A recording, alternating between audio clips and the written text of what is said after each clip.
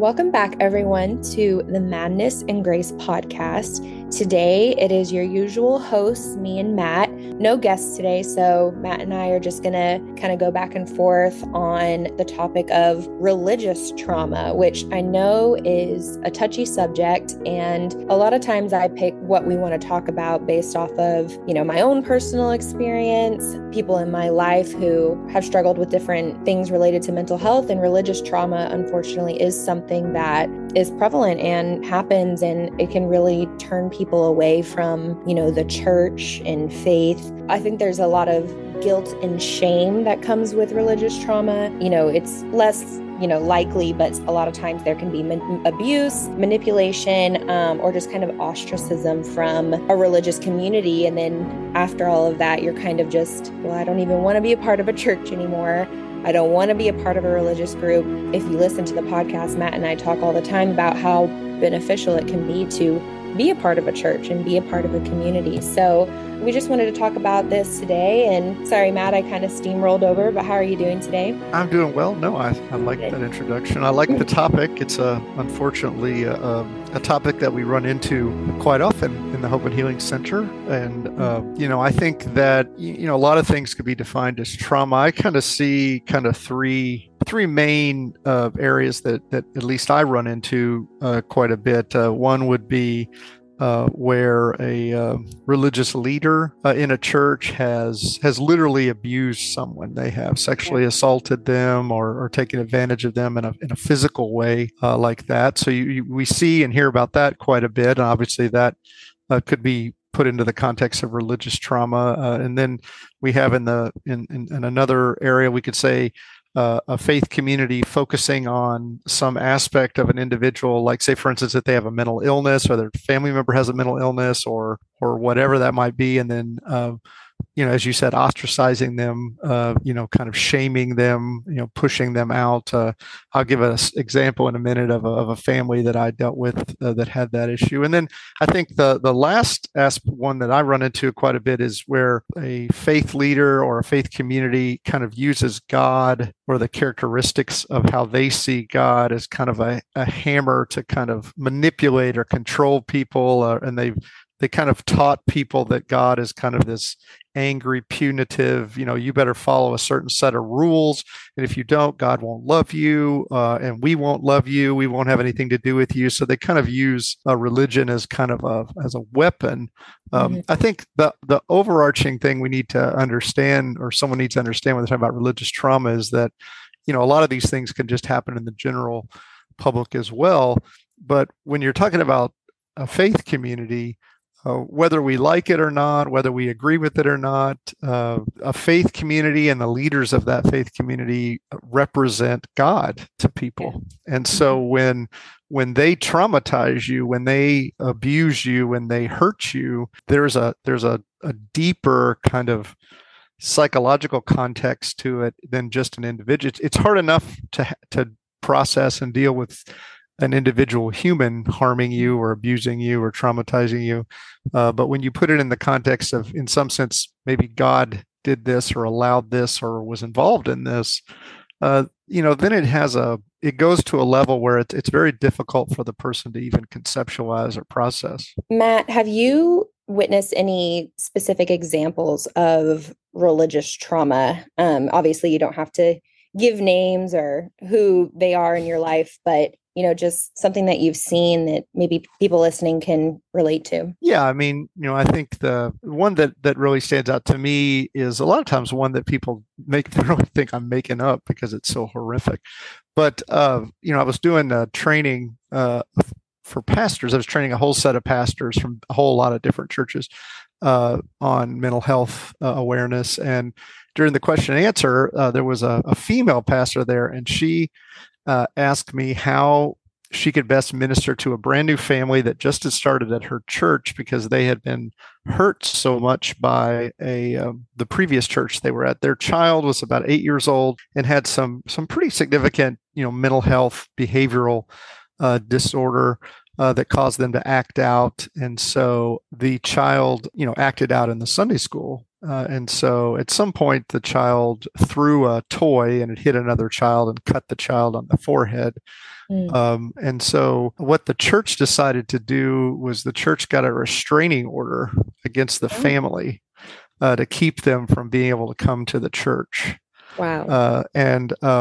And so obviously they left, in disgrace and shamed, and now they happily went to another church, but they were very hurt by that. And so, that's that there's all kind of horrible stuff going on there. I mean, I know lots of people with mental health problems that have been told by churches that their mental health problem is a sin and they just need to pray more, and that they're just a bad person. And I've also known women that were sexually assaulted by pastors and things like that in counseling sessions or taken advantage of. So I mean, it's a broad thing. I think really any type of trauma that is experienced just in the general population can be experienced obviously in a faith community context. But I think getting back to what I said before, it now has a religious context to it where God is somehow involved. And I've done a lot of research around it. So have others, looking at people's God image and how they view God. What do they think God is like? And then looking at that in relationship to their mental health outcomes. And when people are taught that God is engaged in their life, that's the most important dimension, is engagement, that God is engaged in their life, whether he's, more authoritarian and somewhat judgmental or more benevolent. It doesn't really matter. If he's engaged, then that's very positive, mentally healthy for the individual. But when they're taught that God is disengaged, not engaged in their life, particularly if God is not engaged and very judgmental, so that he doesn't care enough to be involved in your life, but he judges you all the time, those really have very poor mental health outcomes. So you can imagine, if a congregation is being taught that kind of, God is really kind of just this punitive monster who just judges you all the time, but he isn't really involved in your daily life. And then you throw into the context of that shaming and manipulation, and it can be tremendously damaging for an individual. And I don't think, me personally, I don't think that's really the God of the Bible. I don't think that's who Jesus is. I think that, God is engaged in your life. God cares for you. Certainly God has rules and guidelines for living and for being, in relationship with him. But, those are all for our benefit, not for our, kind of destruction in some sense. So a lot of times I think, what happens is, people get in the way here, and a pastor, a ministry leader, a lay leader in a church, they a lot of times have a lot of power.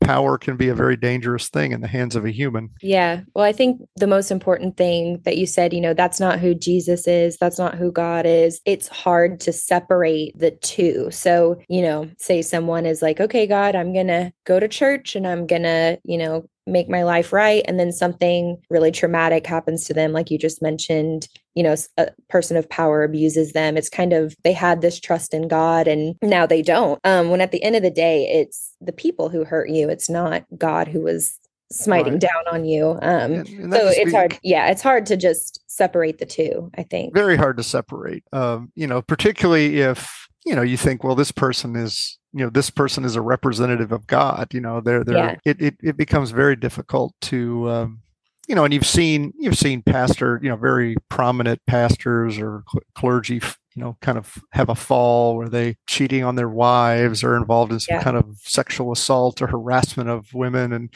I mean, even they sometimes find it difficult to separate themselves from God in the sense that they feel almost like they're allowed to do these things, that they have the right. Yeah, they have some special level of of spirituality or holiness. So it's a difficult thing. Unfortunately, it happens quite a bit. I mean, as far as clergy members assaulting or manipulating women to be involved in sexual relationships with them or assaulting children, probably the best person that writes around that is Diane Langberg. She's a fantastic psychologist, a world-renowned psychologist that writes about abuse and trauma in the church, all from a faith perspective. She has some incredible books if you're looking for something like that. I think, it's important that people realize, and again, I think people know this to some extent, but it gets lost in the in the noise. And, if anybody is more focused on your performance than they are on caring for you and your kind of heart or emotional relationship connection to God. They're more and they're linking your relationship to them and your relationship to God to performance. I think that's when a lot of times we start to get into these areas. So like with that example I gave you with the child, I mean, I could think of 100 things that would have been a better approach to trying to care for this very distressed family with this child who has this mental health problem, to where we could demonstrate the love of God to this family and really draw them in more closely to their faith, as opposed to literally putting them out for something that isn't their fault, something that isn't the child's fault.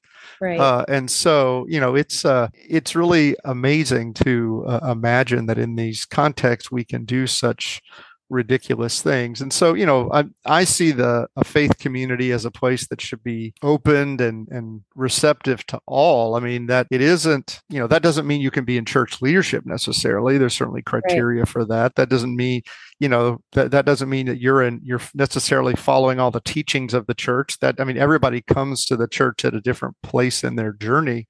But if the church isn't, you just look at the New Testament church, there's all kind of people coming out of paganism and all types of things there, and they're struggling. And when we try to make it a very kind of sterilized, exclusive club, I think that's when we set ourselves up for these kind of traumatizing things. I think another thing is, and we've seen this more recently, I don't know if you've seen any of this, but when we have these kind of almost a cult of personality kind of thing, where you have a pastor who is tremendously powerful, and almost a celebrity, if not a celebrity, I think again we've set ourselves up for trauma. And we're not here to get on any one particular person. Everybody makes mistakes. I make mistakes. You make mistakes. So, but the thing is, I think there are things that we can do to make sure that these things don't happen. And, I think first and foremost, what is the foundation of our faith? And as Christians, the foundation of our faith is the person of Jesus Christ. And who was Jesus? What was Jesus's character like? What was Jesus's expectation of his followers?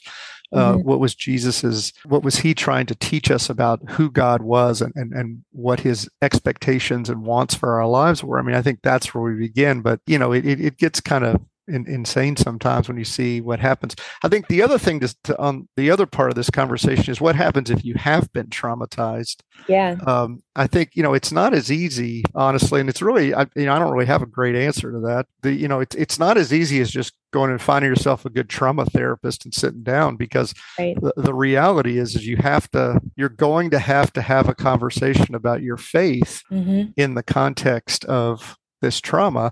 And unfortunately, most therapists are not going to be equipped to have that conversation with you. That kind of leads into my next question. Obviously religious trauma, it's probably like any other trauma when seeking, healing and recovering. But how can someone who has been hurt by the church or a faith community or someone in power, how can they heal from the trauma while also wanting to keep their faith, and they still want to be a part of a community, but they're just scared, or, they've been so hurt that it's just hard to navigate finding a new community to be a part of. So are there any tips you would give someone who may be looking to, start fresh somewhere, but they just don't know how? Yeah. I think on the personal level, I would say you have to keep reminding even though, this doesn't make the trauma go away and it doesn't make it hurt any less, but this has to be the foundation from which you begin to kind of recover. And that you have to keep reminding yourself that whoever it was that hurt you in the church, or whatever church it was that hurt you, that is not God. And their view of God, their position on God, their teaching on God may be completely contrary to what God really is like. And so I think you have to remind yourself that I've been hurt, and I've been hurt in a religious context, but that was not God. That was a person that did that. I think secondly, the easiest way to begin that process of moving back and healing is to connect with trusting, believing friends. So find yourself a friend or two that is a person of faith that you trust, that you respect, and that's the person that you just begin having conversations with about how you've been hurt, and asking the questions, and you're just looking for someone that can listen, but that is a person that has a similar faith as yours. And then I think you have to look for a therapist that is comfortable having the conversation about faith. I mean, we'll tell you this: if a lot of times, as you mentioned at the beginning, if people are hurt within a religious context, they're hurt by a church or a pastor, whoever, a lot of times they'll leave the faith. And whether you've left the faith or not, is going to be absolutely necessary for you to talk about faith in the context of your recovery, or you're not going to be able to move forward. And so you're going to have to find a therapist that can have those conversations with you. And then once you begin to do that, then you have to remind yourself again, it wasn't God that did that, and that there are churches out there, there are faith communities out there that are loving and accepting and will be wonderful places for you to be. And you have to just kind of very carefully begin to look around for them. I mean, I think it's important to remind ourselves that, what Jesus said, that the way people outside the faith would know us is how we love one another. And I think that is something that we have forgotten. We are churches are, they're not communities anymore. And a lot of times people don't even live near the church they go to. They live far away. So the only time they ever see the people on Sunday morning is on Sunday morning. And so, it's hard to love somebody you never see. Yeah. And so I think that's what you're looking for. You're looking for a church that feels accepting, a church that feels loving, a church that feels supportive, and a church that is more interested in your relationship with God on a spiritual level than they are on your performance. You mentioned a step would be, finding someone to talk to, and also you have to dive into your faith, whether you've left the faith or not. Obviously, that's not an easy thing to do, to just find a therapist, but here at HHCI, our biggest resource that we talk about a lot is the Hope Line, where you can get referred out to places of support that kind of match your financial capabilities, all of that stuff. So of course, I'm going to leave all of that in our show notes. And I think, a support line like that, I mean, you bring that up, I think that's a great, maybe a first step. If you don't feel comfortable talking to a friend, maybe the friends that you have are at the church, and you're worried about that. Well, call a support line like the Hope Line. You can call the Hope Line and be anonymous if you want to, and you can call back. Yeah. That might give you some, protection for yourself to be able to have some conversations with somebody that's just there to listen as you begin to kind of talk through some of this stuff for yourself. But I think the important thing to realize is that there absolutely is recovery. There absolutely is a way back to wholeness. There's a way back to a stronger and deeper faith.